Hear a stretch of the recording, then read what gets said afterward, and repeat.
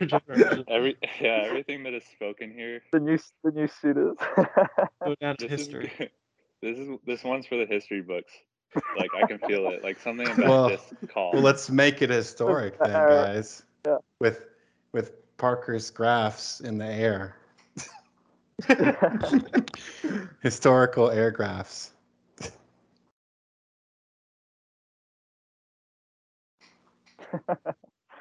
Hey, what's up, guys? Welcome back. What's up? Another video. Hey, what's up, YouTube? Welcome.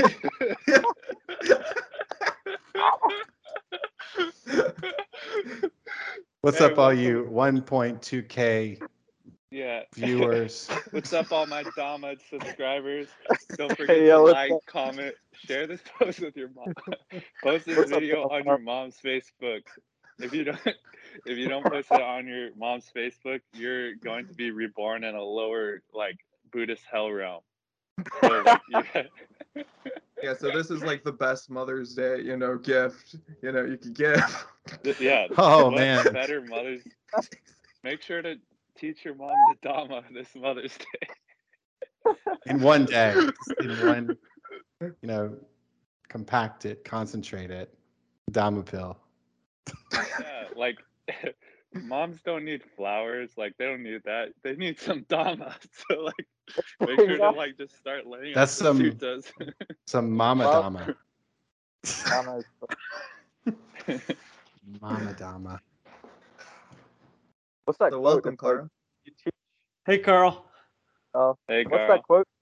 If you teach a man to fish, he'll fish for like eternity. But if you only give him a fish, he'll only eat for a day. I think it's Yeah, kind of I'm like pretty that. sure that's how it Give us goes. some Like flowers, he'll be happy for a day. If you give us a Well, he Dama, could cut it in half and eat for maybe 2 days. It depends on his appetite.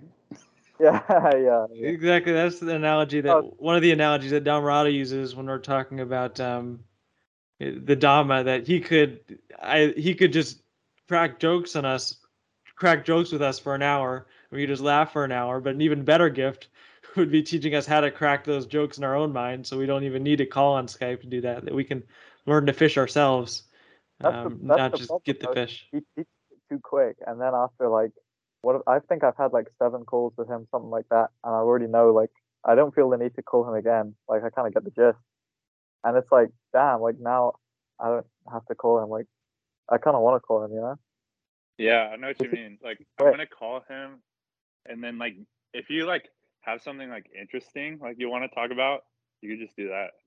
Like that. Yeah. I've been like so happy that it's like why do I don't need to call him, and then like if I call him, Hey guys. Hey, Carl. if I call him, like I don't want to like get a Dhamma lesson when I don't want one. You know what I'm saying? But like, yeah, but fun like to call him. DJ Like so, like DJ don't let that discourage you. DJ had the issue where he learned the teaching before he learned the Buddha's method before he even called Amarato. So he's had 2 calls and he's already like done. I remember you said that, DJ. That doesn't sound like an issue. Yeah, exactly. Like watching the videos, like you don't even need to call. But for the future generations, I'll still call. You know. Yeah, Like- yeah. I like watching your calls. I always tune into those. So You don't need an excuse to have fun. Yeah. I learn a lot from him. I don't really need to call him because I have your guys' calls. I learn a lot. For all I like those watching the youngsters, for all those calls as well. youngsters that are tempted to, eat hamburgers in the sewer. Oh, that kills me. I like the first 10 That's one of the calls where most it's someone, profound teachings because that you I've can heard see from Dhamma, like Dhammarato. you can see how he like carefully like manipulates their psychology to like trick them into being happy. I think Well, it's that's not a pretty. trick if you're actually happy. Yeah, but- yeah. The trick is the trick Like that real- we've been tricked into fishing rod. dukkha all our lives. And Yeah, that's now the we're just trick. waking up to the fact that everything really is okay. Trick to the dukkha. Wow, Parker, that sounds really hip. It's a I'm tricked out. magician's sleight of hand that made you dukkha. It's like Mara's little magic trick. It's the magic Over and trick of we over. have to go get things to be happy, right? The Over magic and trick over. of the one way to talk about it is there's a triangle. If the graphs weren't enough earlier, I'm going to use my hands again. There's a triangle know, of A, C, or A, B, and C here, and we're taught that, hey, you have to do B to get C, that you have to go to college to be happy, you have to get a job to be happy, you have to work so you can eat or whatever. But it's all of this means to an end, right? And what we're teaching here, I don't remember the Pali word, but there's a word that essentially translates into the shortcut method, that we don't need to do all this dukkha to be happy, or to go get things to be happy. And even that's not satisfactory because we'll get it, but we're in the habit of looking for more things to be happy, and it's not reproducible. So what we can do, and it's less like this and more like this, that we're going on this long path to be happy, but it's really just a step here whenever we remember, and it's a really short method if we can remember. So people are teaching this dark night of the soul, that you have to go through all this dukkha to be happy, and that's really you're going to suffer. You have to go get this dark night of the soul before you can be happy.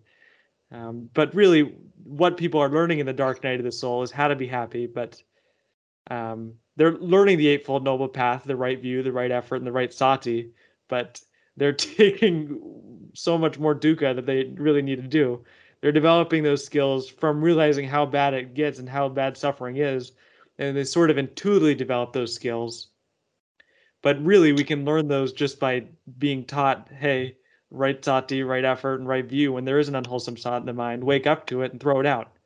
That we don't need to hit rock bottom to realize that.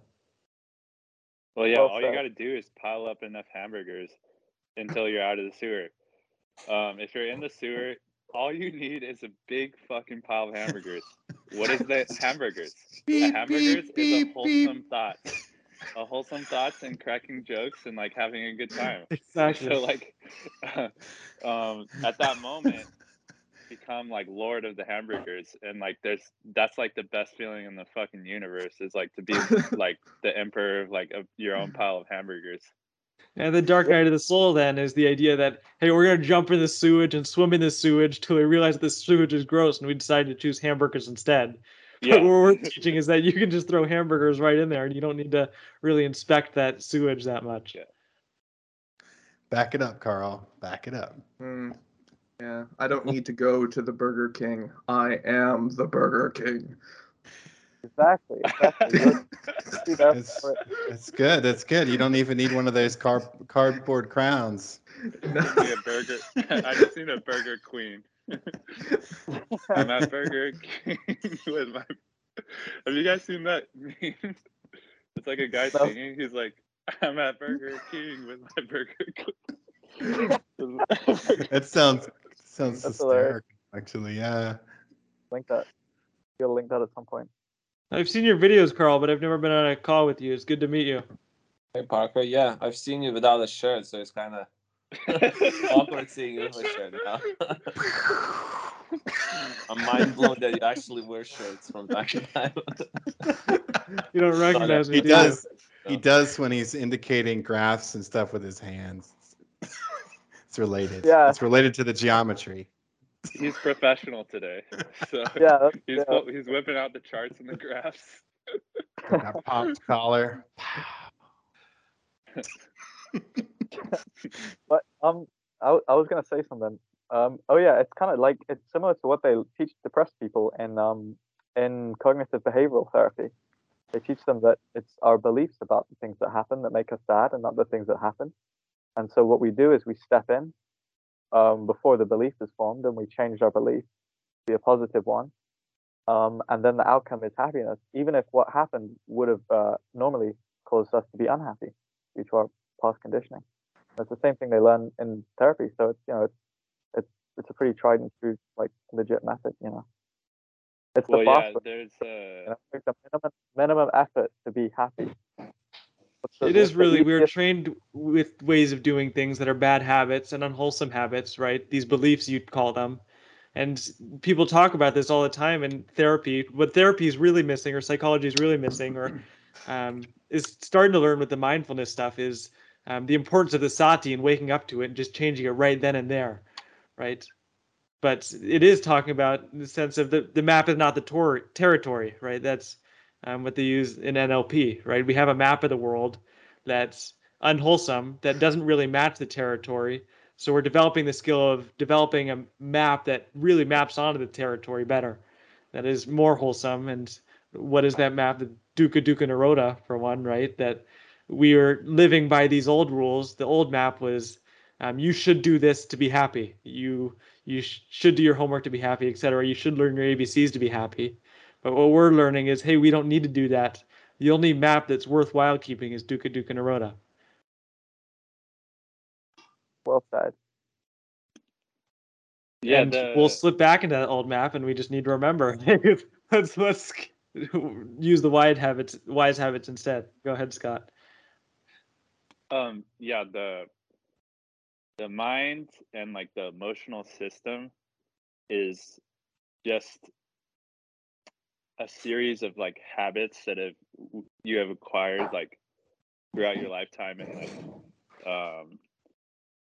partly environmental, maybe some biological aspects, because for instance, like the fight or flight response is like biologically ingrained into you to happen, but then like how much it's activated is like due to your conditioning and like environmental factors.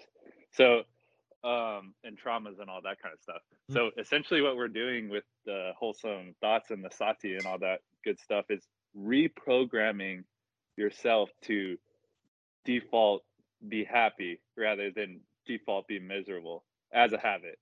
So it's like you're retraining your habit to actually just be happy, because you can.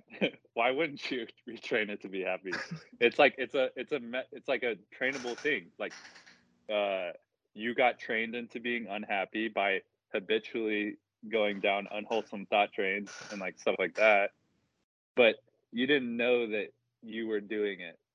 So now it's like different. So now you've been told that you actually can reprogram it. So now it's up to you to remember to reprogram it at every moment. And then at a certain point, you've reprogrammed it so much that like your default is happy. And then you might fall back into unhappiness. And then all you have to do is like, it's like I fell back into it. Go back into happiness. Like it's a simple nudge like that, because Exactly. your default. Once we clean out the room, it's easier just to clean out the little specks that pop up. Yeah. And same with the map analogy, what you're saying here, like you could say that we got this map as a kid and we haven't really been investigating this map. We've been living on the island or the world or whatever, and we haven't been looking at the territory at all. We're just using this old map. And just because we're not looking up, we end up running into walls. That's dukkha, right?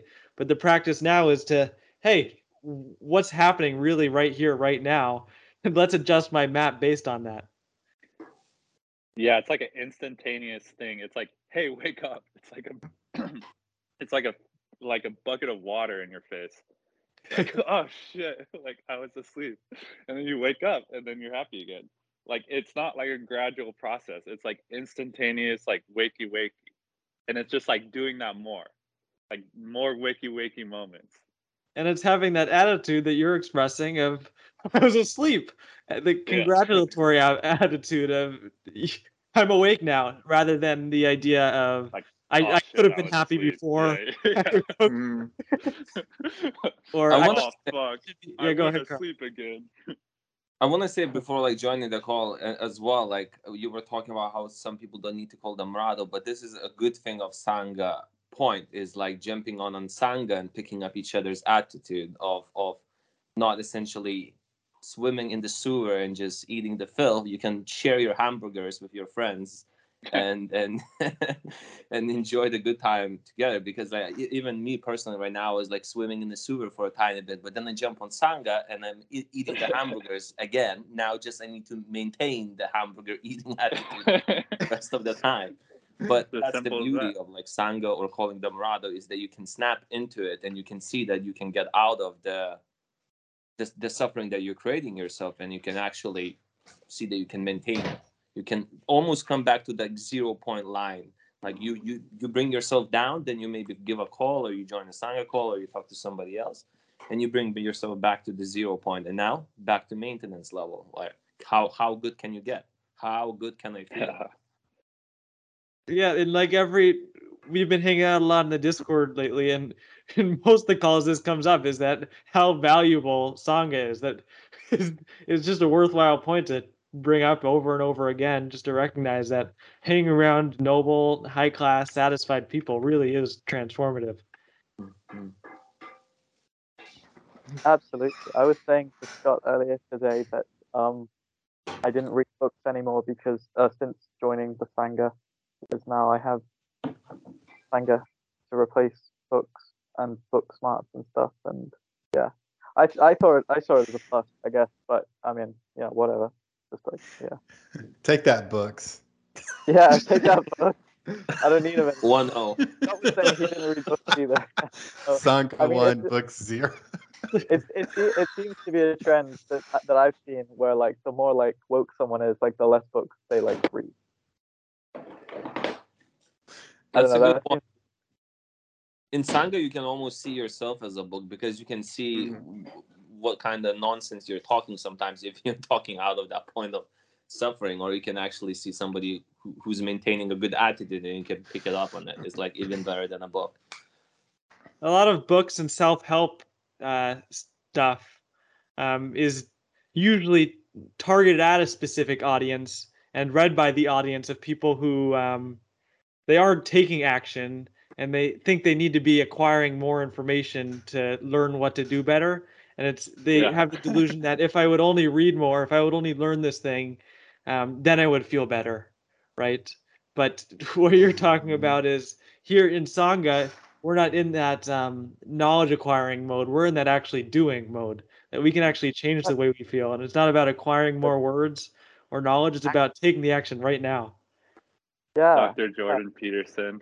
Yeah, that's what meditation's about. You know, it's not about the thinking and book smarts. It's like exercise. It's like fitness. You know, it's a skill. It's a training.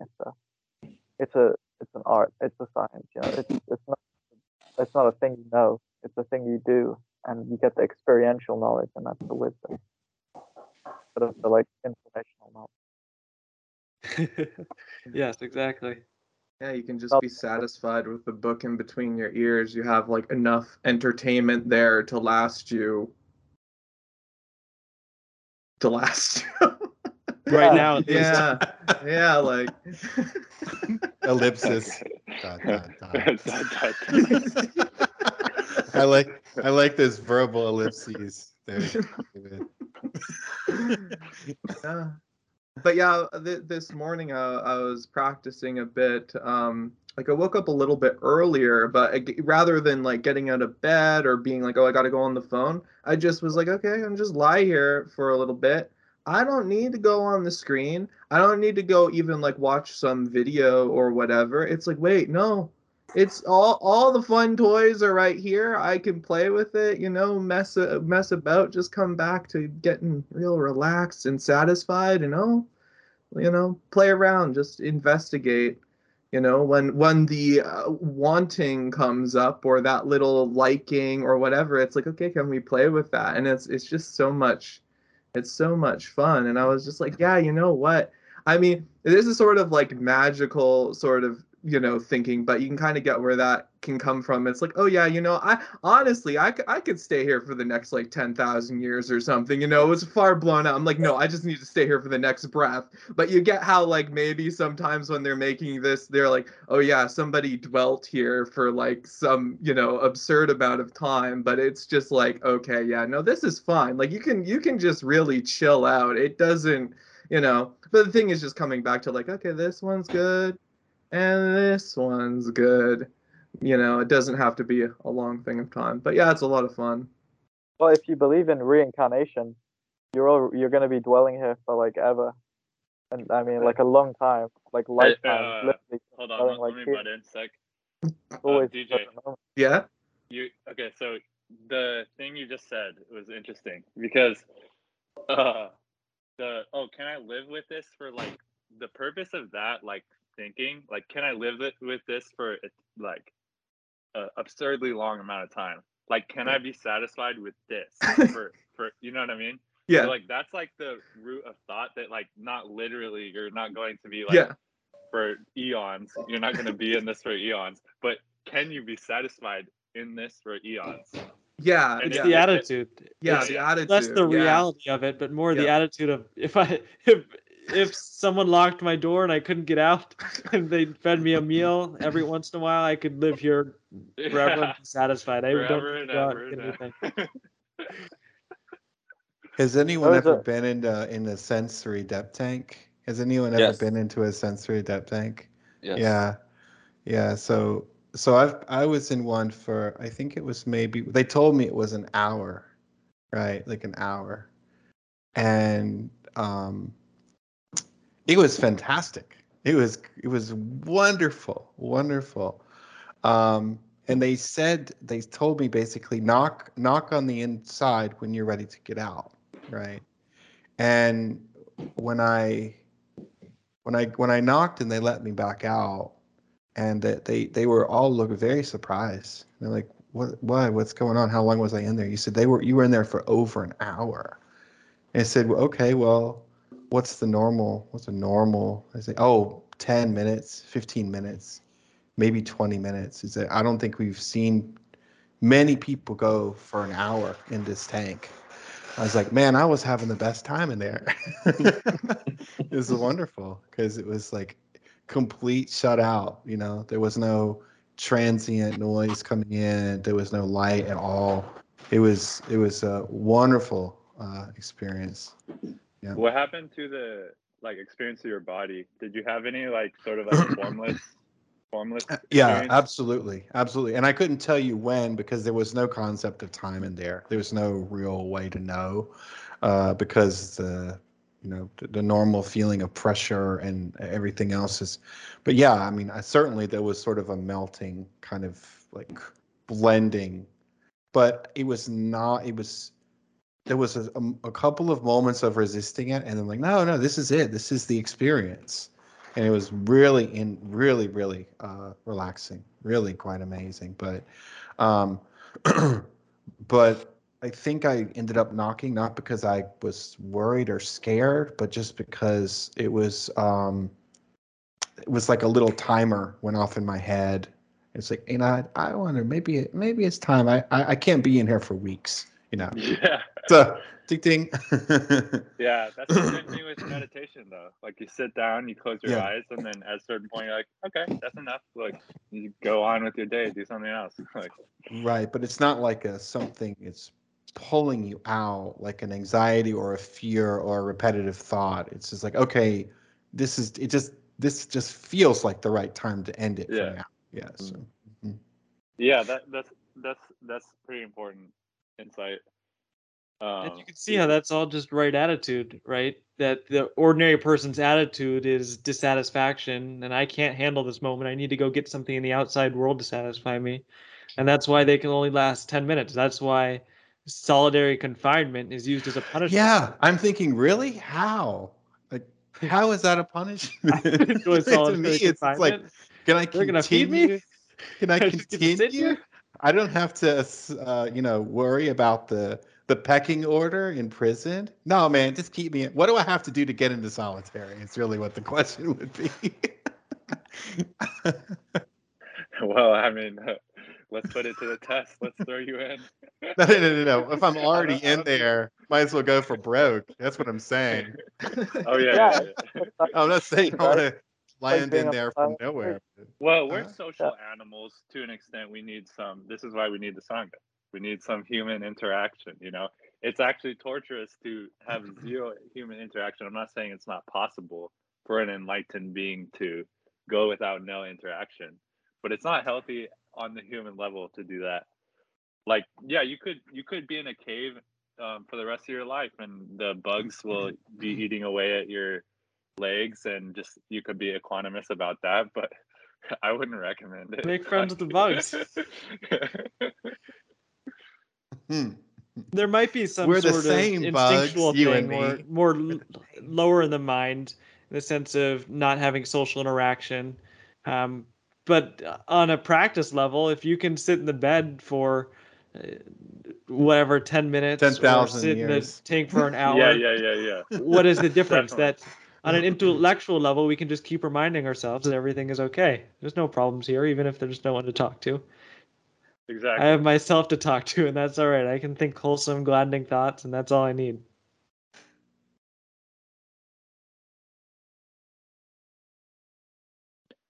that's beautiful because like once you realize that, then you're gonna enjoy a lot more talking to people because you're not trying to get Yes, anything out of them. that's right. You're not trying to get any validation. You're not trying to Yeah. prove anything anymore.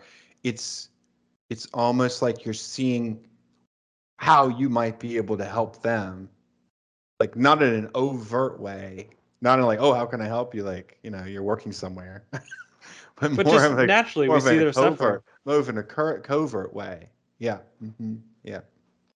I mean, you help them almost like incidentally, like it's like you're too busy having a good time to like care like about saving someone, but it's infectious. Happiness is infectious. It's like I didn't mean to like transmit coronavirus to other people if I got it, but it just happened just by being around them. So it's like that's how the that's how it works. Like you spend enough time around people with a lot of hamburgers, you're gonna start having your own hamburgers, and eventually you're gonna have your build your own pile of hamburgers on your own. That's how it worked for me, at least, calling these teachers and like um, enlightened teachers. It just rubs off on you, and then you start doing it. You do it on your own. I just find like in ordinary way, like communicating with like ordinary people, it only when you like have these contractions, like you contract into this bubble of like getting, as we said, validated, or you're trying to prove something, is that when you feel the most inauthentic to yourself. Like nothing feels real. Like it feels like, why am I doing this? Why am I even saying these things? It's like you can see yourself, hey, how you doing? Hey, how's your day going? It's like random conversations don't feel so authentic, but when you stop contracting, those things actually seem natural. That you can say, hey, how you doing, but with like a different attitude. You can say, hey, how's your day, but with a different attitude. And that's what kind of absorbs. That's what I noticed Right. a lot in my line of work. Is just like, I've noticed. don't contract so much onto like the meaning or of saying these things. Just enjoy saying these things and have a good time. Yeah, I've noticed that a lot. Like, it's not small talk for the sake of small talk. It's like small talk because there's that shared joy between you. That sympathetic joy is present. You're enjoying each other's company. You're sharing a moment together. You want to talk. When you're when you're really happy, you're kind of social. You that attitude of giving and sharing and communing. And yeah, I've noticed that. But a lot of times I'll tend to be like quiet, and people don't seem comfortable with being quiet, and I'll just be like, "That's okay," Then they'll say something, and you'll answer. But it's an attitude. It's what you're comfortable with. It doesn't Yeah, matter if it's like you're a comfortable with whatever being happened. quiet. You still stay quiet, because you're enjoying yourself. There's a lot of pressure of like talking and blabbling for the sake of blabbling, but Yeah, Then definitely. you can talk when you have something worthwhile to say. It's not talking out of trying to fill the air, as people say. It's talking Yeah, because you yeah, can provide value to the other person.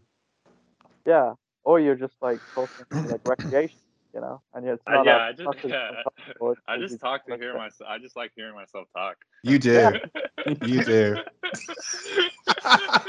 I need to look at it that way. Maybe I'll stop being so quiet. I just record myself and listen.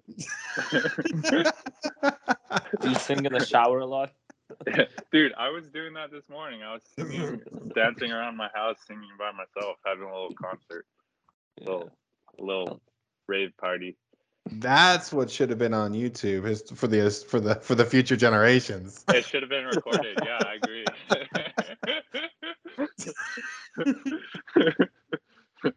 title God's highest teaching.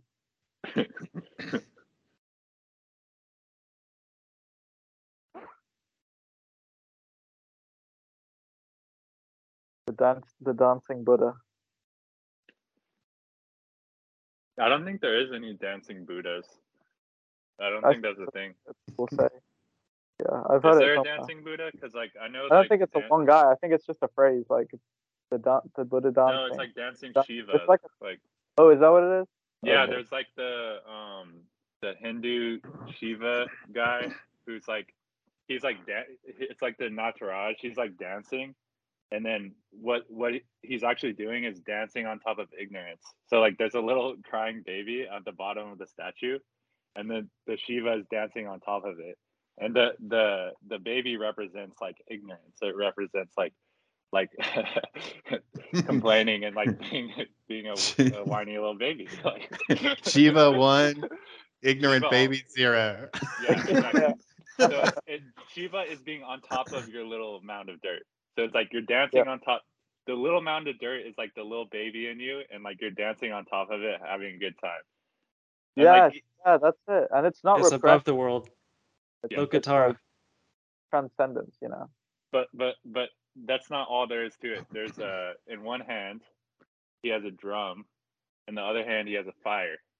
So what that represents is the emptiness of an impermanence. So like in one hand he's banging things into creation with the beat of the drum. Other hand he's destroying the things that he just created. And it's like it's in like a mandala. So like what's actually going on is like manifestation is like creating itself and then destroying itself like at every moment. So it's like fucking profound. Like with like these statues and stuff like that, they have like different like metaphorical like meanings. That's awesome, dude. That's awesome as hell. Yeah. I was looking at a Buddhadasa book on that. I think in the middle of his life, before he really just settled down at Wat Suanmokkh, he went on a pilgrimage to India and looked at the art there. And obviously, you guys have probably all seen that in like off comments by Dom Rana that there was a lot of art at Wat Suanmokkh in the sense of the one where he's passing on the eye of the Dhamma, the wisdom. That one's very profound. And on the website, there's a whole list, and there's a little booklet of it too, of just different commentaries on how different Buddhist pieces of art match on to the teachings. Yeah, they're so interesting and beautiful. Like I really like the ones where it's like thousands of arms, like it's like a 1,000-arm Buddha, and there's like arms going off in every different direction. Have you seen that before? I think so. Anyways, yeah, yeah. Like I think that's supposed, like what I take from it, and like I've heard this take also, and it makes sense to me, is like the arms like reaching out is like a like the arms are like supposed to be like symbols for perceiving. So like everywhere your arm is, like you're perceiving that. So like in this room, like you have perceiving in all directions. Like you're perceiving everything. So like And there's really, if we're really here right now, there's a flood of information going on. We only don't realize that because we're stuck in our thoughts or we're ruminating on things. But there in that very real way, there are hands everywhere in the sense of the eyes and the ears and the smell. Less smell than the others, but yes, there's so much going on. Yeah, it's like we're only focusing on the sensations we think are important for like our well-being. But if we just like focused on them equally, we would have the problem is you identify with some sensations and not other sensations. So you're saying this is me, like equalize that's not me. So like that's the no self insight, is that none of it is you. So it's simultaneously like all like one big cosmic happening that's like actually fucking enjoyable. There was a really funny example of this yesterday. We were talking with Luca, and he was talking about how a girl followed him on Instagram. I think it was the example, and very quick in the mind, it's this girl followed me on Instagram. But really, what is that if you really break it down? There was an account created on Instagram. It has a picture, which is the phone capturing the light of your face and transferring that to ones and zeros and put on a page, and it has the name that people call you by, but none of it's actually me. But how quick in the mind we identify that object and identify that object in me, and then we're not taking in more information. Then we're thinking about, oh, this girl liked me on Instagram, but we could let that arise, then we could let that pass away and just continue enjoying the show. Yeah, that will solve simping. So like 99% of guys' problems is they're simping for girls on the Instagram, and this girl didn't like my picture, blah blah blah. It's just ones and zeros. It's just cosmic data. Right, but they get addicted to that validation or that lack of validation from this platforms, from those, from that, that craving arises from at that like distance. It's not even like you said, it's not even in person. It's at a distance, and yet we want to be filled up. People want to be filled up with those like little thumbs, or little hearts. Well, think about it this way. So so let's say you're texting your girlfriend or texting a girl or whatever, and you're not actually with this person, right?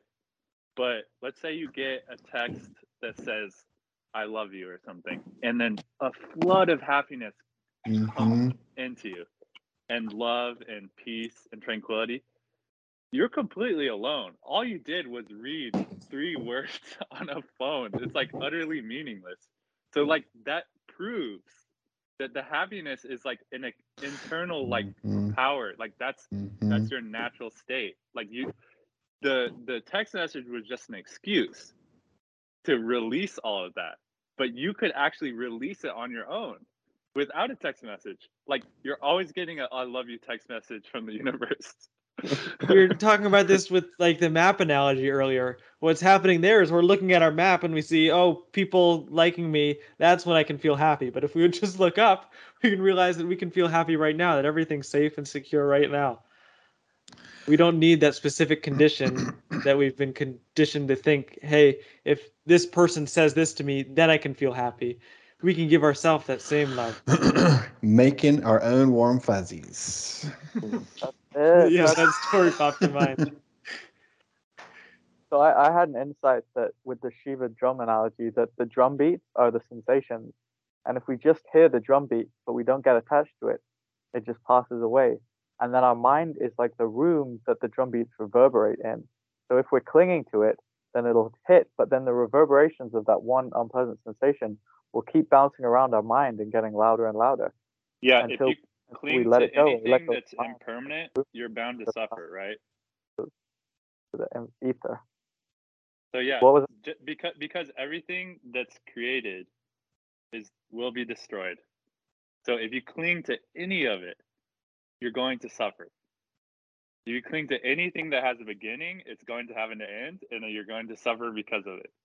So if you don't cling to anything, and actually you could realize that you are the one who's creating it and destroying it, in the sense that you are that reality, and you like everything is that, like emptiness. Everything is inherently empty.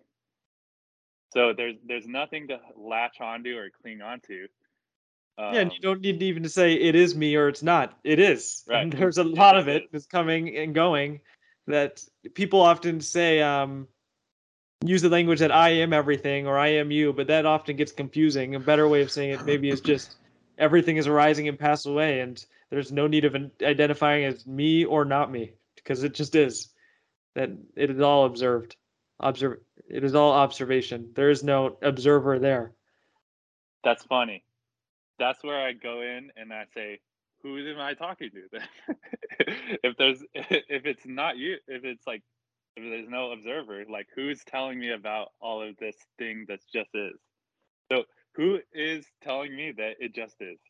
Your ears are just picking up vibrations in the air, and your brain is assigning concepts to those, and you understand those concepts as someone talking to you, but really you're just walking on a house looking at your screen, and there are pixels on the screen. Yeah, that's a perfect understanding, but it's just the way it's approached.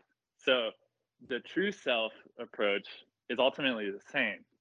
The true self, yes, that it's just different there's no language. identity. Exactly. So like, and that's even within Buddhism.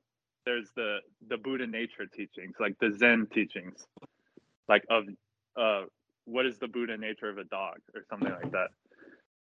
And then yes, the idea of I am everything can still be accurate, but oftentimes I was just pointing out that if you come up and say some that to someone on the street, that might be more confusing than just everything is arising and passing away.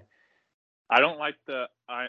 That's probably equally confusing to a random person on the street. That's true. I'd like to see fair. videos of that. If you just like throwing Hey random man, everything's Dharma fine. like sentences out to Social people and watching pranks. them react. Like, That's fair. That's so cool.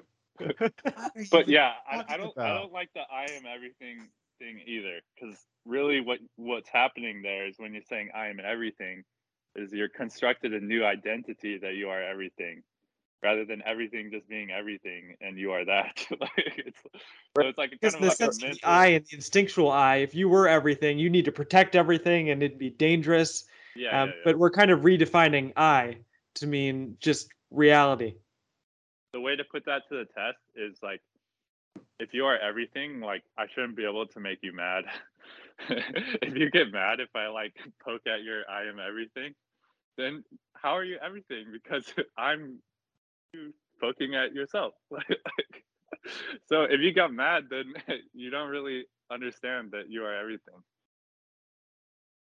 Yes, from that idea, there's the idea that I control everything, right? I am everything, I control everything, but it's much easier to communicate that things are just passing and arising, that there is a lot of information, and that's all there is. It's just observation, just information. None of it's me. But in the same sense that I'm looking at my hand here, that hand is no different in the sense of you or me than those pixels on the screen. But that doesn't mean I am any of it. It's just there. Yeah, everything. So everything is impermanent. Everything that is a thing is impermanent. It's a thing. If it's a thing, it's impermanent. But But if it's if it's thing, nothing, then it's not impermanent because nothing is permanent. ah, So chew on that. yeah, it's like a other side of the coin. Even mental states are impermanent. You can have a thought one moment. Even attention isn't permanent, right? You can have the attention to pay attention to impermanence, but that intention will eventually fade away and you'll go into the monkey mind, but it'll arise again with the sati and we'll bring that back. And what we're training is that we're training the skill of coming back and have arise. That's the good news, is that it's completely impermanent and like empty. So you can reprogram it. It's super easy to reprogram it because it's like changing all the time. You can sati reprogram. Like, oh, I'm not gonna go down that road. I'm not gonna think those thoughts that are making me miserable. And the more like it's as simple as like remembering that it can change just like that. Yes, Wakey wakey in this exactly. moment. And like you said, that's very powerful and unique. Like dogs can't do that, or at least not That's as true. quick as we can. Well, Uh, I've seen dog like pouting, and then all of a sudden, like you pull a treat out, it's gonna be it's gonna be happy like instantly. I don't see that with humans. Like I don't like, hey man, you're depressed. Here's some bacon. Hey bro, like that instantly cures their depression. Like so, dogs are kind of like exemplars of the Dhamma. in one way, but in the other way, they're at a whim to the world, right? If someone hands them a treat, they could at the same time be holding that treat to bait them into their kennel, and then they lock them up. Yeah. But as The humans, the we difference can is be a little wiser. agreed. The difference is dogs I don't know. can't do it intentionally, whereas Yes. we have the power to intentionally do that. So that's the difference between a dog and a human, and why we're in a special position to do it. Definitely, for sure. So they But rely the on the dog physical population on more. a whole is probably less or more satisfied than the human population because we get lost in Yeah, concepts satisfactory. yeah. Go I ahead, mean, I Guam. don't know, Parker. I see an awful lot of humans get, treats dangled in front of them and then they get locked in their kennels. It certainly Exactly. happens in the human world. All the time It does. from day one. It's just our treats look different and our kennels look different, but they are there. I was gonna say it's interesting how you use like the dogs and they rely on like a physical stimulation in order to get the happiness trigger, like being outside, rolling in the grass, having a snack, and then when if I would go back We to should do the that more. I know. I was Go going to say, outside all and that roll sounds around pretty good. rolling in have the a little grass. roll down a grassy hill. Listen to roll down a grassy hill and like start laughing about like how Yeah. fun it was to roll down that grassy hill. Whee! And then pull out my squashed hamburger and eat it. Yeah. Or hopefully, That's I don't like the hamburger because we have an obesity problem here in America. So hopefully, fruits and veggies you brought to the picnic. Salmon salad.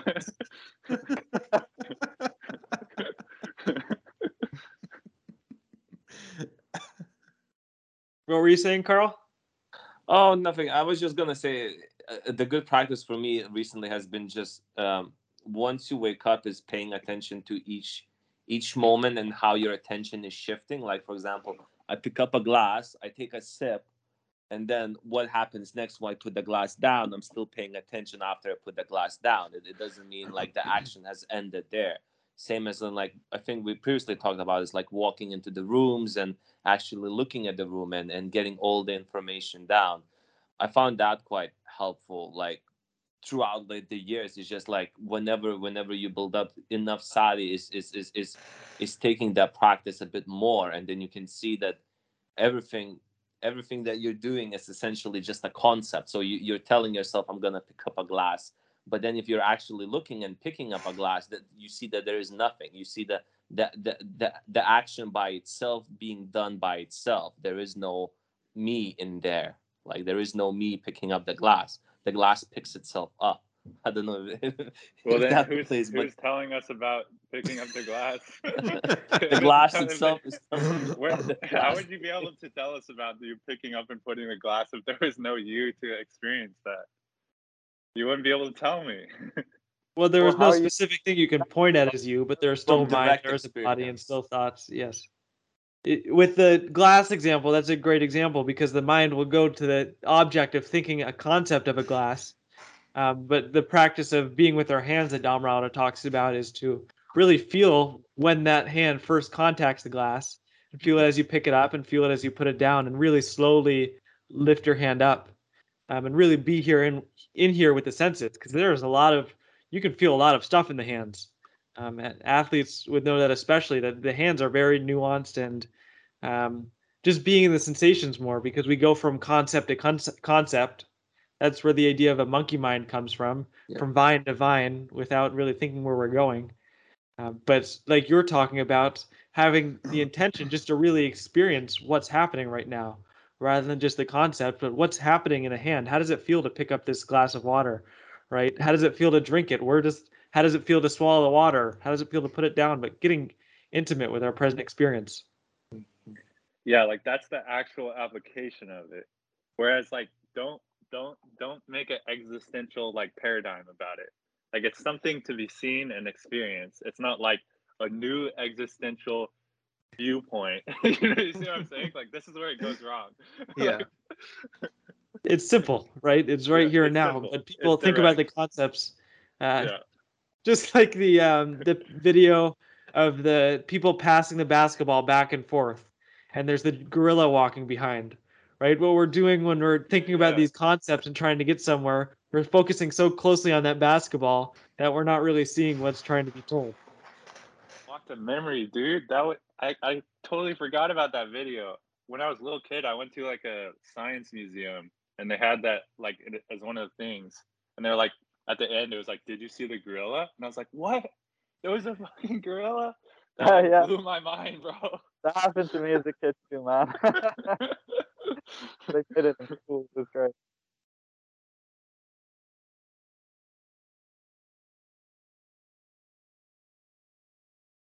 And in the same sense, we're taught in society to count basketballs when really we can just sit back and enjoy the gorilla. Yeah, you can see the whole The show. basketball, in the sense, is the A to B instead of just the A to C, and really just taking in what's happening right now. And or everything's or okay without focusing on the basketball. It's fine not to count the basketballs perfectly. or to riff off that little metaphor, be you can. It doesn't have to be one or the other. You can enjoy you can have the basketball and see the gorilla. That's like what these mindfulness people are doing, really, is developing the capacity to experience a bunch of things simultaneously. So you tend to not, like, thoughts and feelings have like their respective like weight to them. They're not blown out of proportion because you're mindful of so many other things going on. So it's just like one little aspect is like your thoughts and feelings. And then when you realize thoughts and feelings to be thoughts and feelings, you realize that it's really simple to like change them into like happy thoughts and feelings. Well, Because remember, you see their respective like weight. You don't see them as self or like something bigger than what they are. It's just a thought. It's a feeling. let's remember that the one of the distracting parts of that video is that you're asked to count how many times they pass the basketball. So you're processing, and you have a goal that you're attached to. That's the main reason why people miss the gorilla, right? Rather than just enjoying the fact that these people are passing the basketball and then there's a gorilla. Oh, cool, look at that too. But because we're focused on this very numerical, limited task, that's the distraction right there that prevents it. So, yeah, we have to look at the entire, what that thought experiment really is. It's because of the distraction of the processing, right? Rather than not processing it and just enjoying whatever input arises.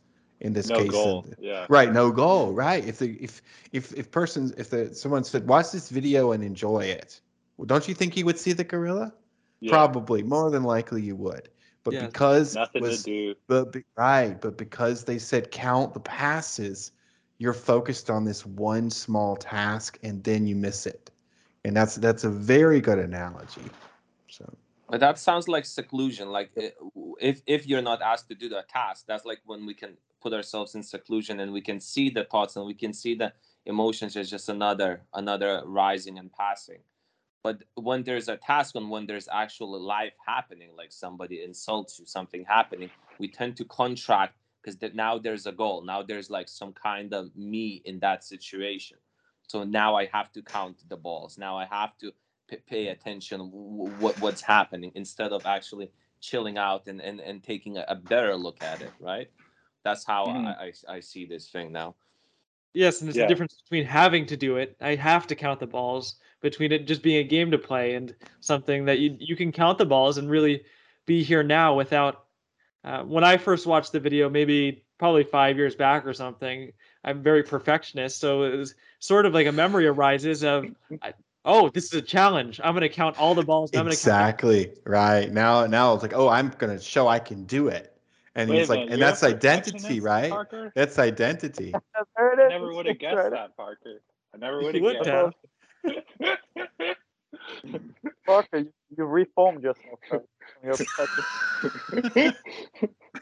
Because you've surely seen with me, like I've really clung on to that perfectionist conditioning with the Dharma. Like I have to, I have to nail it every time. I have to get the exact formula right. The E equals MC squared enlightenment trick, which is just do kindergarten order. But you know what I mean? Like I have to get it just right. I have to get the cessation, and that's cool. That's cool. That's inspiring to see that you used to be like that, but you've overcome it so much.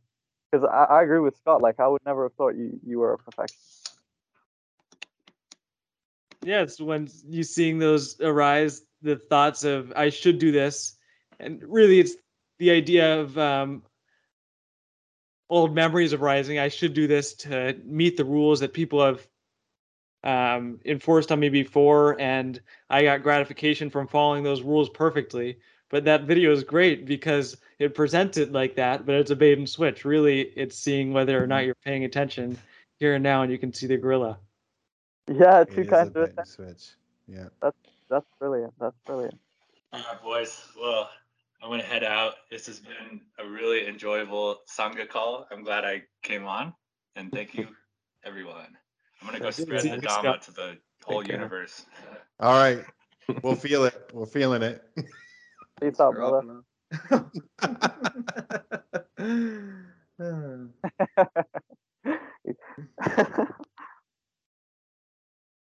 He's gone to spread the good Dharma vibes elsewhere. The only reason I'm laying down, Robert, is because of you. I saw you laying down. I was like, I'm gonna mix it up for the time. Like, oh yeah, I'm gonna lay down. I could totally do that. Break the rules. It's chill, man. It's chill. The rules. The Chilling. rules. The rules of the Dhamma call. I've got a whole little like correct thing. conduct. No vaping. Yeah. No vaping, no aping.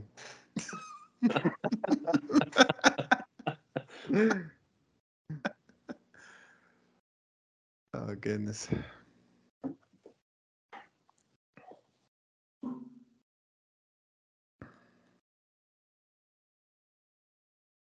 Oh yeah, we were talking a bit about before, like liking the sound of your own voice or just enjoying talking.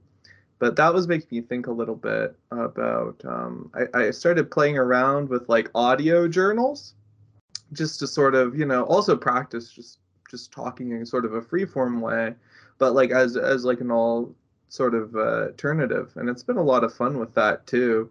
Like I do like written journals, but then also just taking some time and just really working in with the speech and having some fun with that. That's quite enjoyable. So that's like it's like, okay, you're recording again. It's like I might come back to it. Oh, for Rick. This is my gnome. Sorry. All right. All right. Yeah, we're often critical of ourselves, the way we sound or whatever, because it doesn't sound exactly how we hear it. When it's coming from our mouth and we're hearing it here, that it sounds differently when we're playing it back. But that's irrational, right?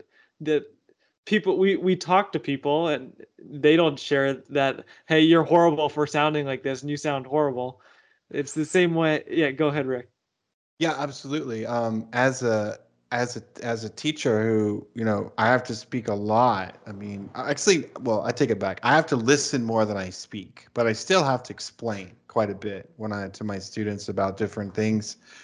And you know, it's excellent point that, oftentimes our default position is to dislike the sound of our recorded voice because it sounds higher than we think, or whiny than we tend to think. But I had a student about 2 or 3 months ago mention how much I teach her and her sister at different times, like different classes, and she mentioned to me, I think it was like at the end of a term, that her mother would walk through and sometimes listen to part of the class, and she wanted to comment how much she enjoyed the sound of my voice. She said, "Oh, is this guy like? Don't you think he should be on the radio, like some sort of a announcer or something?"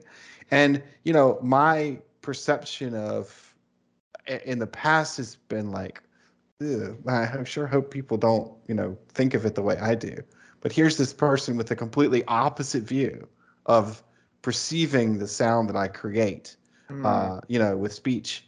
And so it's really, really interesting to get like a completely an opposite perspective on that. And then, of course, as a someone who's practicing along this path, I throw both of them out, both my critical distastefulness of my recorded voice and the pleasant and surprising validation that I got from someone, because neither of them are really true. Neither of them are really that important. But it's just interesting to see, like, it was almost like by getting the opposite, I was able to see, well, my point of view is useless too. So I was able to look at both of them and go, forget that. Yeah, it's that not falling to the praise or the blame and just remaining secure. Yeah. Mm-hmm. Like that's sort of the nice thing with it. It's more secure that way if you're not, Joe, I need to be praised for this particular feature or be blamed for it, but just being confident, Yeah, in this. That made me think too, because like earlier today when I was at work, actually somebody came up and was like, "Oh, you were really helpful and all that stuff like last time." And I mean, it did, yeah, sure, it like felt good and stuff. But then I remembered it was like, yeah, this is good, but also, hey, you know what? I'm fine, like anyway, I don't have to like kind of be like, oh, okay, I was praised and I have to hold on to this, Yeah, yeah. It's It's like like, it's like yeah. being able to graciously accept praise but not Mm, take it personally. And I know it yes. sounds crazy, like don't take praise personally because it Mm, seems very personal. But by taking it personal, then suddenly your ego starts to want more. Like mm, it starts something up. And you're like, oh, this person said something. I want another hit. I want another hit. And then suddenly yeah. you're chasing down praise. Whereas before, Yes. you weren't even thinking about it until it suddenly happened. And you're like, oh man, that was a really good hit of praise. Oh man, and it's almost becomes like if you're not aware of it, it can become a drug. So then it's like, okay, Yeah. I got some praise. 100%. That's Bro, cool. I've Out. I made an Instagram post like 2 weeks ago that got 30 likes, and I think my previous most likes I'd ever got was 28, and so this was two more likes than I'd ever gotten on an Instagram post, and I was like, holy shit, I felt so good. I was like, oh my god, people like me. I need to post more pictures like this. And it was just like a random ass picture of me smiling with like some memes like afterwards. So it wasn't like I was like surprised 'cause it wasn't any different from normal like stuff I put on Instagram. But like it showed me like how like attached to like people's approval of me I was, that I was like, what did I do right this time? I want these likes again. And it's like, what the hell? Like anyway, You can I see by deactivated having my that Instagram. gratification in compliments, there's also a danger in it because we're making Exactly. ourselves Yes. susceptible to, Yeah. hey, when the person next time says your voice sounds like shit, that it'll hurt your feelings, right? If we're attached to that idea, right? But at the same time, we can compliment each other. And really, we need to hear those compliments first most of the time Mm, before we can let go. That's really helpful, right? To be able to be praised for something. And then you can recognize, I don't need either of these, like you were talking about, Rick. But Markin, it's that's exactly fun. what happened, man. That's sorry, but that's what happened to me. I posted another pic. I was like, this one's even better. I got like 4 likes on it. I was like, You can what did I see do wrong? how And I had to delusional that is because Leo Messi or Kendall Jenner, they're getting millions of likes on their posts and they're relating to it in the same way. This one got less than that one, this one got more, rather than looking at it from an yeah, I objective got 5 perspective. million. This one got 1 million. Like, yeah, exactly. So Go ahead. congratulations, Robert, for spotting the Uh, praise trap. Good for you. Congratulations. But there's also nothing wrong in enjoying it in the moment. You can, as long as you see it as a trap. If somebody praises you, you can enjoy it for that Yeah. moment. Oh, this nice feeling. This person saw something.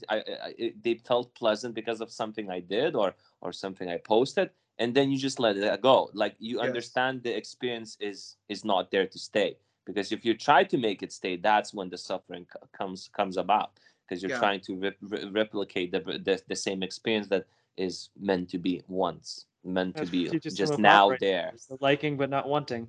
Yeah. Exactly. Yeah. Well, Exactly. usually in the moment that it occurs, especially if it's been spoken to me real time, I accept it graciously as like a gift. Mm, But then as soon as even a few more mind moments, it's gone. It's like I Mm, flush it out of my system. exactly. So I appreciate it, and I appreciate it in a way that I would appreciate a gift that someone gives me. Like, oh, thank you. Like, oh, like a birthday present. Mm. But then as soon as we've moved on to a new subject, the person's not there, it's like, okay, it's time to recycle that.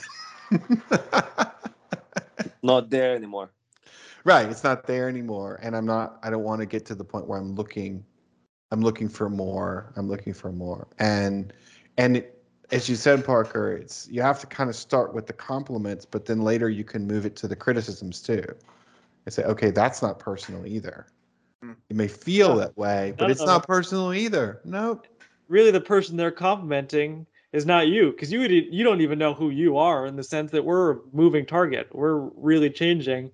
Um, and what they're complimenting is just their perception of you. And they might have things left out or whatever that their idea of you is not the same as your idea of you. And if we're wise, we can throw out that whole idea of ourselves altogether which is the idea of anatta, not self, and just be here now. We don't need to form ideas or Yeah. We don't personality need to self. form a self to protect and stuff. We don't need to do that in the first place. We can just enjoy now without a self. Yeah. Yeah, but it's very habitual. You know, you get a negative comment thrown at you, written at you, whatever. It can, because of the habitual ways of thinking, the way we receive it, and that instant like of trying to protect, you know, and then of course like in the like in the Aikido world, we accept it and turn it back. I don't mean like throw it back, but you accept it like, oh, okay, they're making noises at me. Okay, all right, I understand that, and it's neutralized like that. It's more of a You do mental like the Buddha practice. did when the person was angry at him or criticizing him. He's like, "What do you do?" Imagine someone walks to a party and offers a gift, and the hosts of the party don't accept that gift. Who owns that gift? The person who's angry still owns the gift of anger. When they try and give it and it isn't taken, it's their gift. They're still angry and you don't have to be affected by it. But that's why we need the sati for when we need it most, right? Because it is habitual. It is our conditioning that we feel good when we're praised and we don't like it when we're criticized. But if we can have that sati for when we need it most, we don't need to get excited by either one. Yeah, don't get excited. Exactly right. Exactly. Yeah. And the joy that comes out of it is just like looking at the experience as an experience is tremendous. Like you're just sitting there and looking at somebody screaming at you negatively, and you're just smiling and you're enjoying. You're seeing their mouth move or them shouting, their Little face little making little shapes they make with ripples. their lips. Yeah, The and you're furrowed just sitting eyebrows. there looking at it. This is very fascinating, very interesting show. It's like fireworks. It's like someone's shooting fireworks off with their body language. So Yeah, this much is energy in there. Like you can tell there's a lot of energy, and that's like it's like as you said, like a fireworks show. It's exciting to watch. It's like explosions everywhere. yeah, this is a climax in the personality's narrative in the storybook. You know, this is one of the exciting parts of the movie. Yeah, and here we can talk about it from detached, but when someone's angry at us and they're angry at you, you have to be quick in the mind to not create that self of they're angry at me. That it'll come up and you'll let it go, and then they'll keep complaining, and then it'll come again, and then you let it go, and I'm okay right now. You'll be nice to the person, and it's having that sati for when we need it most, and being quick and taking Yeah, that right effort to not create the self there to defend. it's like yeah, exactly. It's like instead of saying they're angry at me, you're like, oh, they're angry. Yes, they're angry, Cut the exactly. sentence. Cut it off. Like angry. But you can also seek how we create Good. the That's self in good. relationships. Like for example, if a random person, homeless person, is angry at me, I can see maybe he's intoxicated and I can laugh it off. But now if I take the same situation and now I have a relationship with somebody, I create the self much more because I can see I exist in this relationship with this person and I had this uh, experiences with this person, like memories, future, past, whatever, and I recollect that and create myself. I'm like, oh, this person was behaving like this previously and now they're acting angry towards me, and instantly you contract into yourself. What have I done wrong? You start creating the self. So it's also interesting to see how you can, it's easy to detach yourself when you don't have a relationship, like when you don't have any experiences, any data collected in your brain with a person. But then it's completely opposite when you do hold on to the previous experiences, when you do hold on to the old data you have with a person, your girlfriend or your friends or co-worker. You can see that that data tricks you because now that person has moved on. He's a moving target. Now he's angry, but you haven't. You're still holding on that previous That's a expectation of really that person, good point. right? Yes, exactly. That we have an idea of this is this person and they do these things, but the Buddha talks about it in the words of the comings and goings of other beings. When we're satisfied, we can see the comings and goings of other beings, that they'll be angry one moment and satisfied the next, and they're a completely different person. So there was I read in Dalai Lama book at one time that Although there are different memories we have from different friendships, we can take each friendship or each person we meet like it's the first time we're meeting them, in the sense that we're relating to them, and the first time we're meeting them, in the sense that we're here now. We're not creating this person that we've been talking to in the past, and they're coming here now to talk to me again. That this person is new right now. They're coming with new experiences, new mind states, and we can treat them like that. That we can use old history to investigate and help draw better conclusions, but there's no need to cling to it, because that's suffering. When we're holding on to a concept of a relationship, and then say that person says, I don't like you anymore, what happened to my relationship here? They were my friend. Mm. Well, it's back to change, right? The people change, and it's like the old concept doesn't reflect these changes that have occurred. Yeah. The cycles. Exactly. Well, it's nice to meet all of you. I can't remember who said it. Some famous meditation teacher said that I can't remember the exact quote. But it was basically along the lines of the self is a bunch of functions in a trench coat, like standing on top of each other, pretending to be a self. But really, it's a bunch of different reactions and patterns that we have learned from our lives, and maybe the negative ones come from traumas or whatever. But it's a bunch of these different mental processes that are standing on each other in a trench coat, like one of those kids and cartoons or wherever that comes from. That's like what the self is. So you're talking to a different one of their reactive patterns, or the. Yeah, the self is 5 despicable me minions in a trench coat. Yeah, yeah, yeah. It's like what I was talking about with Rick with parts work. It's like which part has like the light of attention, which one is holding the beam of attention, controlling it. Could be different for every time you meet a person, and you think you're talking to like one person, Actually, or you that's act a like good it. point. Sometimes I will, if I have something that I want to tell my wife sometimes, and I want to make sure that she's the most receptive to it.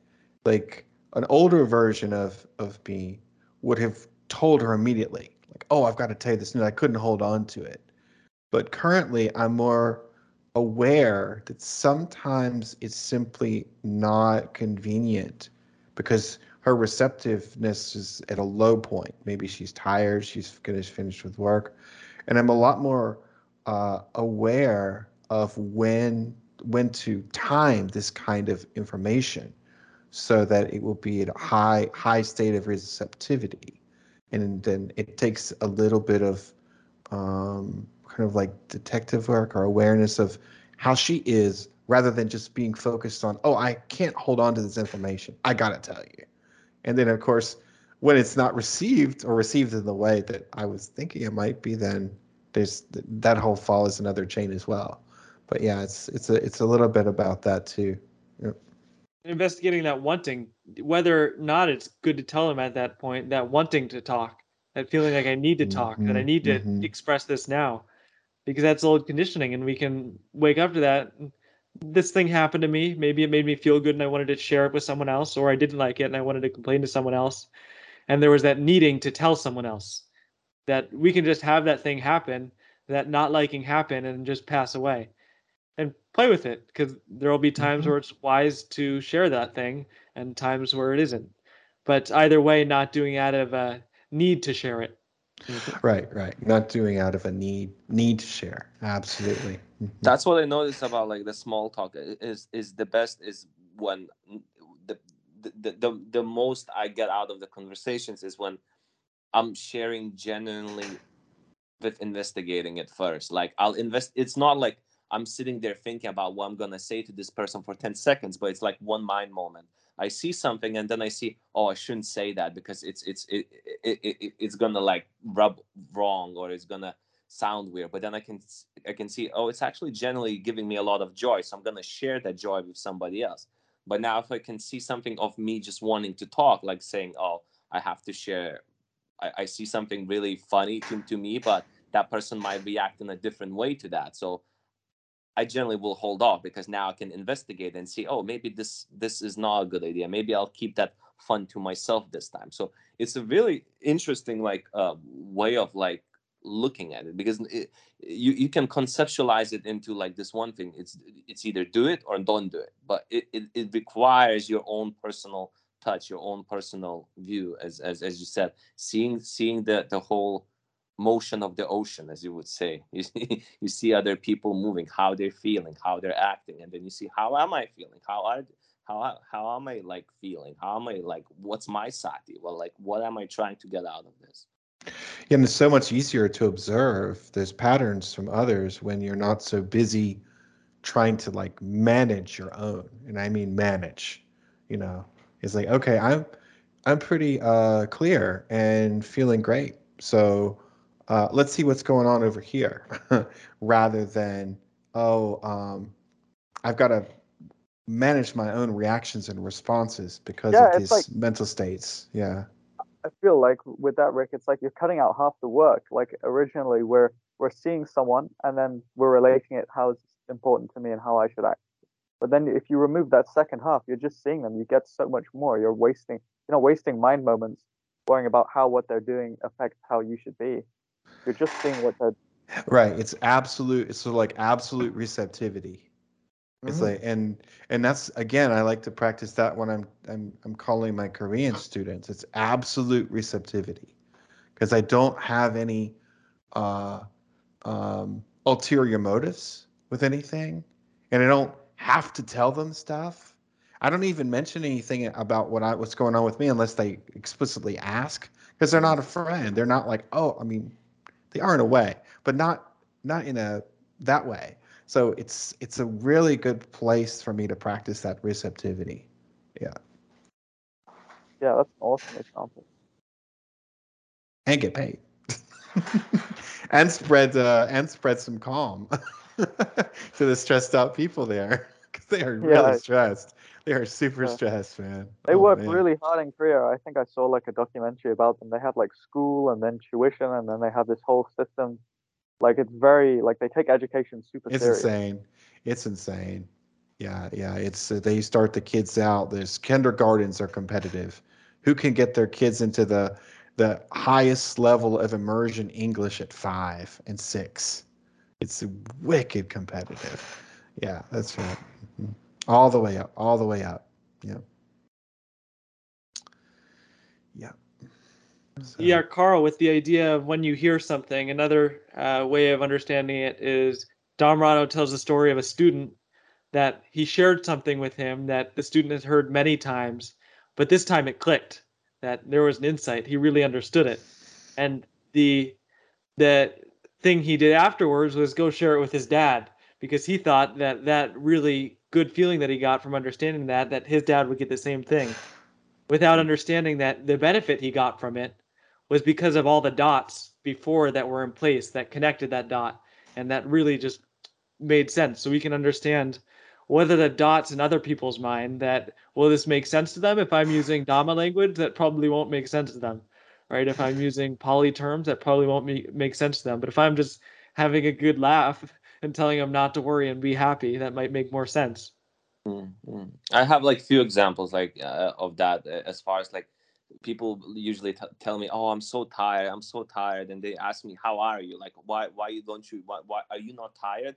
I'm like, yeah, I'm not tired, and you can drop it in like very subtly, saying, you know what, like sometimes I think like if I say out loud that I'm tired, then I really become tired, and then it sticks to that person, it really does sometimes stick, like it did stick to this person, because he probably connected all the little dots. Hey, I'm always complaining that I'm tired. So finally yeah. somebody said something else that what I'm used to hearing, right? Because other person would be like, oh yeah, I'm tired sometimes as well. But you reply in a different manner because you're actually being receptive. You're looking at it, and you're investigating, and you're actually, yeah, And, pinpointing. and a lot of people want others to fall in their pattern of like misery, They literally are looking for like someone to commiserate with. Yeah, like Like misery. literally, you know. And then when you suddenly aren't, you're like, I'm not going to commiserate with you because I'm not miserable. Like, and then they switch and they go, well, why not? Why aren't you miserable? I'm like, oh, I've got these cool things going on, but not in a bracky way. Just like, yeah, it's pretty sweet. You know, I've got a pretty nice situation going on here. You know, And if we up can flip here. them, that's a much better gift than commiserating with them. Right. Yeah, Then it's like Yeah, yeah. joyinating. Give them a couple hours to just like feel some of your good vibes, you know, radiate it to them. Mm-hmm. Tick. There you go. There you go, DJ. Whatever twinkle, this twinkle, is. little star. It's Shiva's drum. Yeah. Let's give it Yeah, Why not? Yeah, sending good force vibes to them. It is May the 4th, so you know. Oh yeah, right. That's the thing. It is. That's a cultural thing. I Yeah. forgot about that. Yeah. Holy shit. Hey, I didn't even catch it go from April to May. That's crazy. Robert's like, it's May? Hey, time flies when you're having fun, right? It's May. I thought it was August. Yeah, it was like April 30th last time I checked. It's like, holy shit, it's been 4 days. Like, god damn. Great. What day is it? What month is it?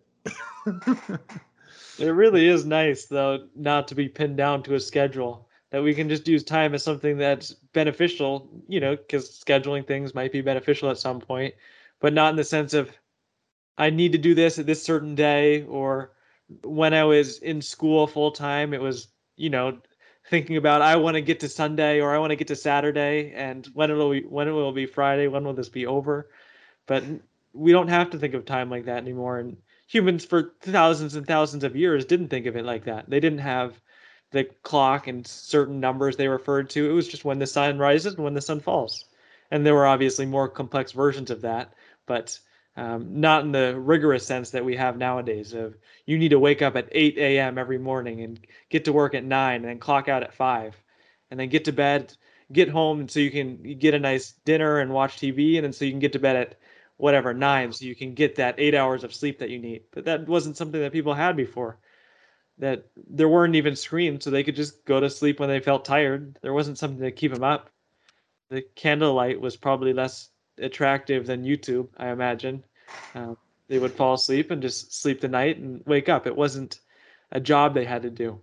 So we can start to see that we make it a job and let go of that now. We don't have to make sleeping a job, make a certain weekday a job. Well, I like the idea that instead of it being I have to do it on this certain day, I'm all into the mode of I get to do it. Oh, it's Monday. Good. I get to do these Exactly. activities. It's Friday. I get to do these activities. I love You that. know, I love that refrain. It's that little one word, just like, and it makes a difference for sure. it's like woohoo. Yeah, There can because yeah. sorry, there can be a lot of make confusion at first when you get into these things. You can say, "Oh, I don't have to work," but I mean, you don't have to work, but you flip that switch in the way you look at the thing. It's not essentially like you don't want to go to work or etc. But you look at the whole thing completely differently. You look at it as a play. As you said, I get to do this. I get to go play, and then it becomes joyful. It really is not like a struggle. You know, oh, I'm gonna go do this. I'm gonna get a bit of money. Maybe I'm gonna buy a nice steak, or I'm gonna buy some nice vegetables or something. I'm gonna chill out. You know, I'm gonna have a roof over my head. Those are nice things. Even if I don't have them, it's nice. But it's nice to have a roof over your head. It's nice to sleep in a warm environment, I guess. So last night I had 19 individual phone calls ranging between 10 to 20 minutes in a space of about 5 hours with just like I think one person didn't answer, so I had like a quick 20-minute break or whatever. Right. By call number 17, you know, I had almost as much energy as I did for call number 1 as I did for like towards the end of the night, right? Because the person was curious. It's like, well, how many students do you talk to? I said, oh, today I've got 19. They say, well, what number am I? I'm like, oh, I'm number 17. And you're number 17. And he's like, well, you sound like you have a lot of energy. And I'm like, yeah, because I like this. This is fun. This is fun. I don't feel like it's a job. I don't feel like it's work in that way. And then he's like, oh, man, you're lucky. He's like, you're so lucky. And I'm not going to take it any further to go into, well, it's also my perspective about it because, I don't want to push it too hard, but it's, Because of his perspective, he'll take it the wrong way, and he'll think that you're trying to be braggadocious or Well, right. trying to So be. I'm being skillful with how I term it, and I'm only answering questions in a way that I think will be appropriate for the situation. But anyway, that's my point, is that, even after 17 or 18 calls, I felt pretty energetic. Like I could have kept going, I guess, because it wasn't like each call was taking something from me. It wasn't like I was giving a piece of energy to this person. I was just having this exchange, Yeah, you were just So, radiating your innate energy, and they were just yeah. eating it up. It was a renewable resource. Right. So renewable voice. Yeah, why It not? is. Yeah, of There's course. no limit to our warm fuzzies. You just keep reaching in the bag, and Yeah, finding more. it's bottomless. Something you said, Parker, earlier got me thinking about, like, before there was clocks and time and stuff. You see these series, whether it's Western or, period pieces or even sci-fi, where a person travels to another planet or to another place, and the person that they're looking for isn't there, right? So there's this understood thing that they have to wait for this individual. Now, of course, they're not going to show you them waiting because that'd be kind of boring TV or movie. But the concept of us waiting for people in the way that we accept from like a long time ago, or even, whatever this particular situation in this movie or TV show or series is very, very interesting. And it's not like when they finally show the scene where the person comes in and they have this exchange, and the person's been like, who knows how long they've been waiting, but they're not pissed at all. This is like, okay, finally this guy came in, but they're not like angry, like, dude, where were you? What's up? It's just accepted that was part of what they were supposed to do, is wait for this interaction, you know? And I think about in the modern time, people aren't waiting around days for each other. People would never wait around days for each other, or hours like that, I mean, I guess they might, but it's really interesting to see that, that difference in time perception and social expectation and how that all plays together. It's really funny. That is a good point. Yeah, it's like, the cowboy walks in and they've got like the person just sitting there with the feet on the desk and like, man, how long were you there? Like for hours they've been waiting for this guy. But when they come in, it's like, oh, it's all fresh. Like, oh, it's just here for 10 minutes. But that's not how it was set up in the scene. They've been waiting there for like the entire day, but they're cool with it. Like, oh, okay. And you get this idea that was not such an expectation back, before we had phones and clocks and this sort of like minute to minute updating technology. It was just, that's what you did. You just waited around, you occupied yourself with whatever. So Can't anyway. wait to be done with waiting. That's what it Love comes that. to. I love that. That's It's brilliant. like whenever you're at work, oh, I can't wait to be done. Oh, I can't wait to be done. Like, be done with what? Yeah, you know Yeah. what I do sometimes with that is I go all the way through my week in like a second, and I go, next week I'm going to be here again, so I'm going to enjoy this moment right now. Like I fast forward it. Like I don't go to the point to where, oh, okay, I'm done waiting. I go way beyond that, like all the way to Wednesday again, or all the way to, and it's like, okay, I'm back here again. I'd be doing this next week. So what am I waiting for? Oh yeah, nothing. Uh, Mm. Frick, I've been doing something kind of similar to that with overcoming my desire to eat when I'm bored, not out of hunger, out of boredom. So overeating basically, where I'll think to myself like, um, and like I'll think, how am I gonna feel after I finish the food? yeah, yeah. Exactly the same as I do now, except a bit lethargic and a little bit guilty. You know, it's like it's and I really like this philosophy that I've been coming back to a lot lately. Is like the present moment is always like the same moment. You know, it's Yeah, always the good. moment. No, Yeah, that's good. never a different one. And I just love that. It's like after I finish eating, it's gonna be this moment again. Like I might as well just enjoy it now. Like 'cause it's not going anywhere. No, it's Neroda Right, now. right. Once the distraction is done, we're back in the present again after having, you're Yeah, absolutely right. Yeah, whether it was a wholesome thing we did or an unwholesome thing we did. Yeah. Absolutely. That's good. That's good That's stuff. a wonderful attitude. thank you. Yeah. Really is. Yeah. That Glad to is. share it. Glad to share the joy, sympathetic joy in action. I can't remember the name of that in Pali. One of the Mudita? yeah, it's one of them.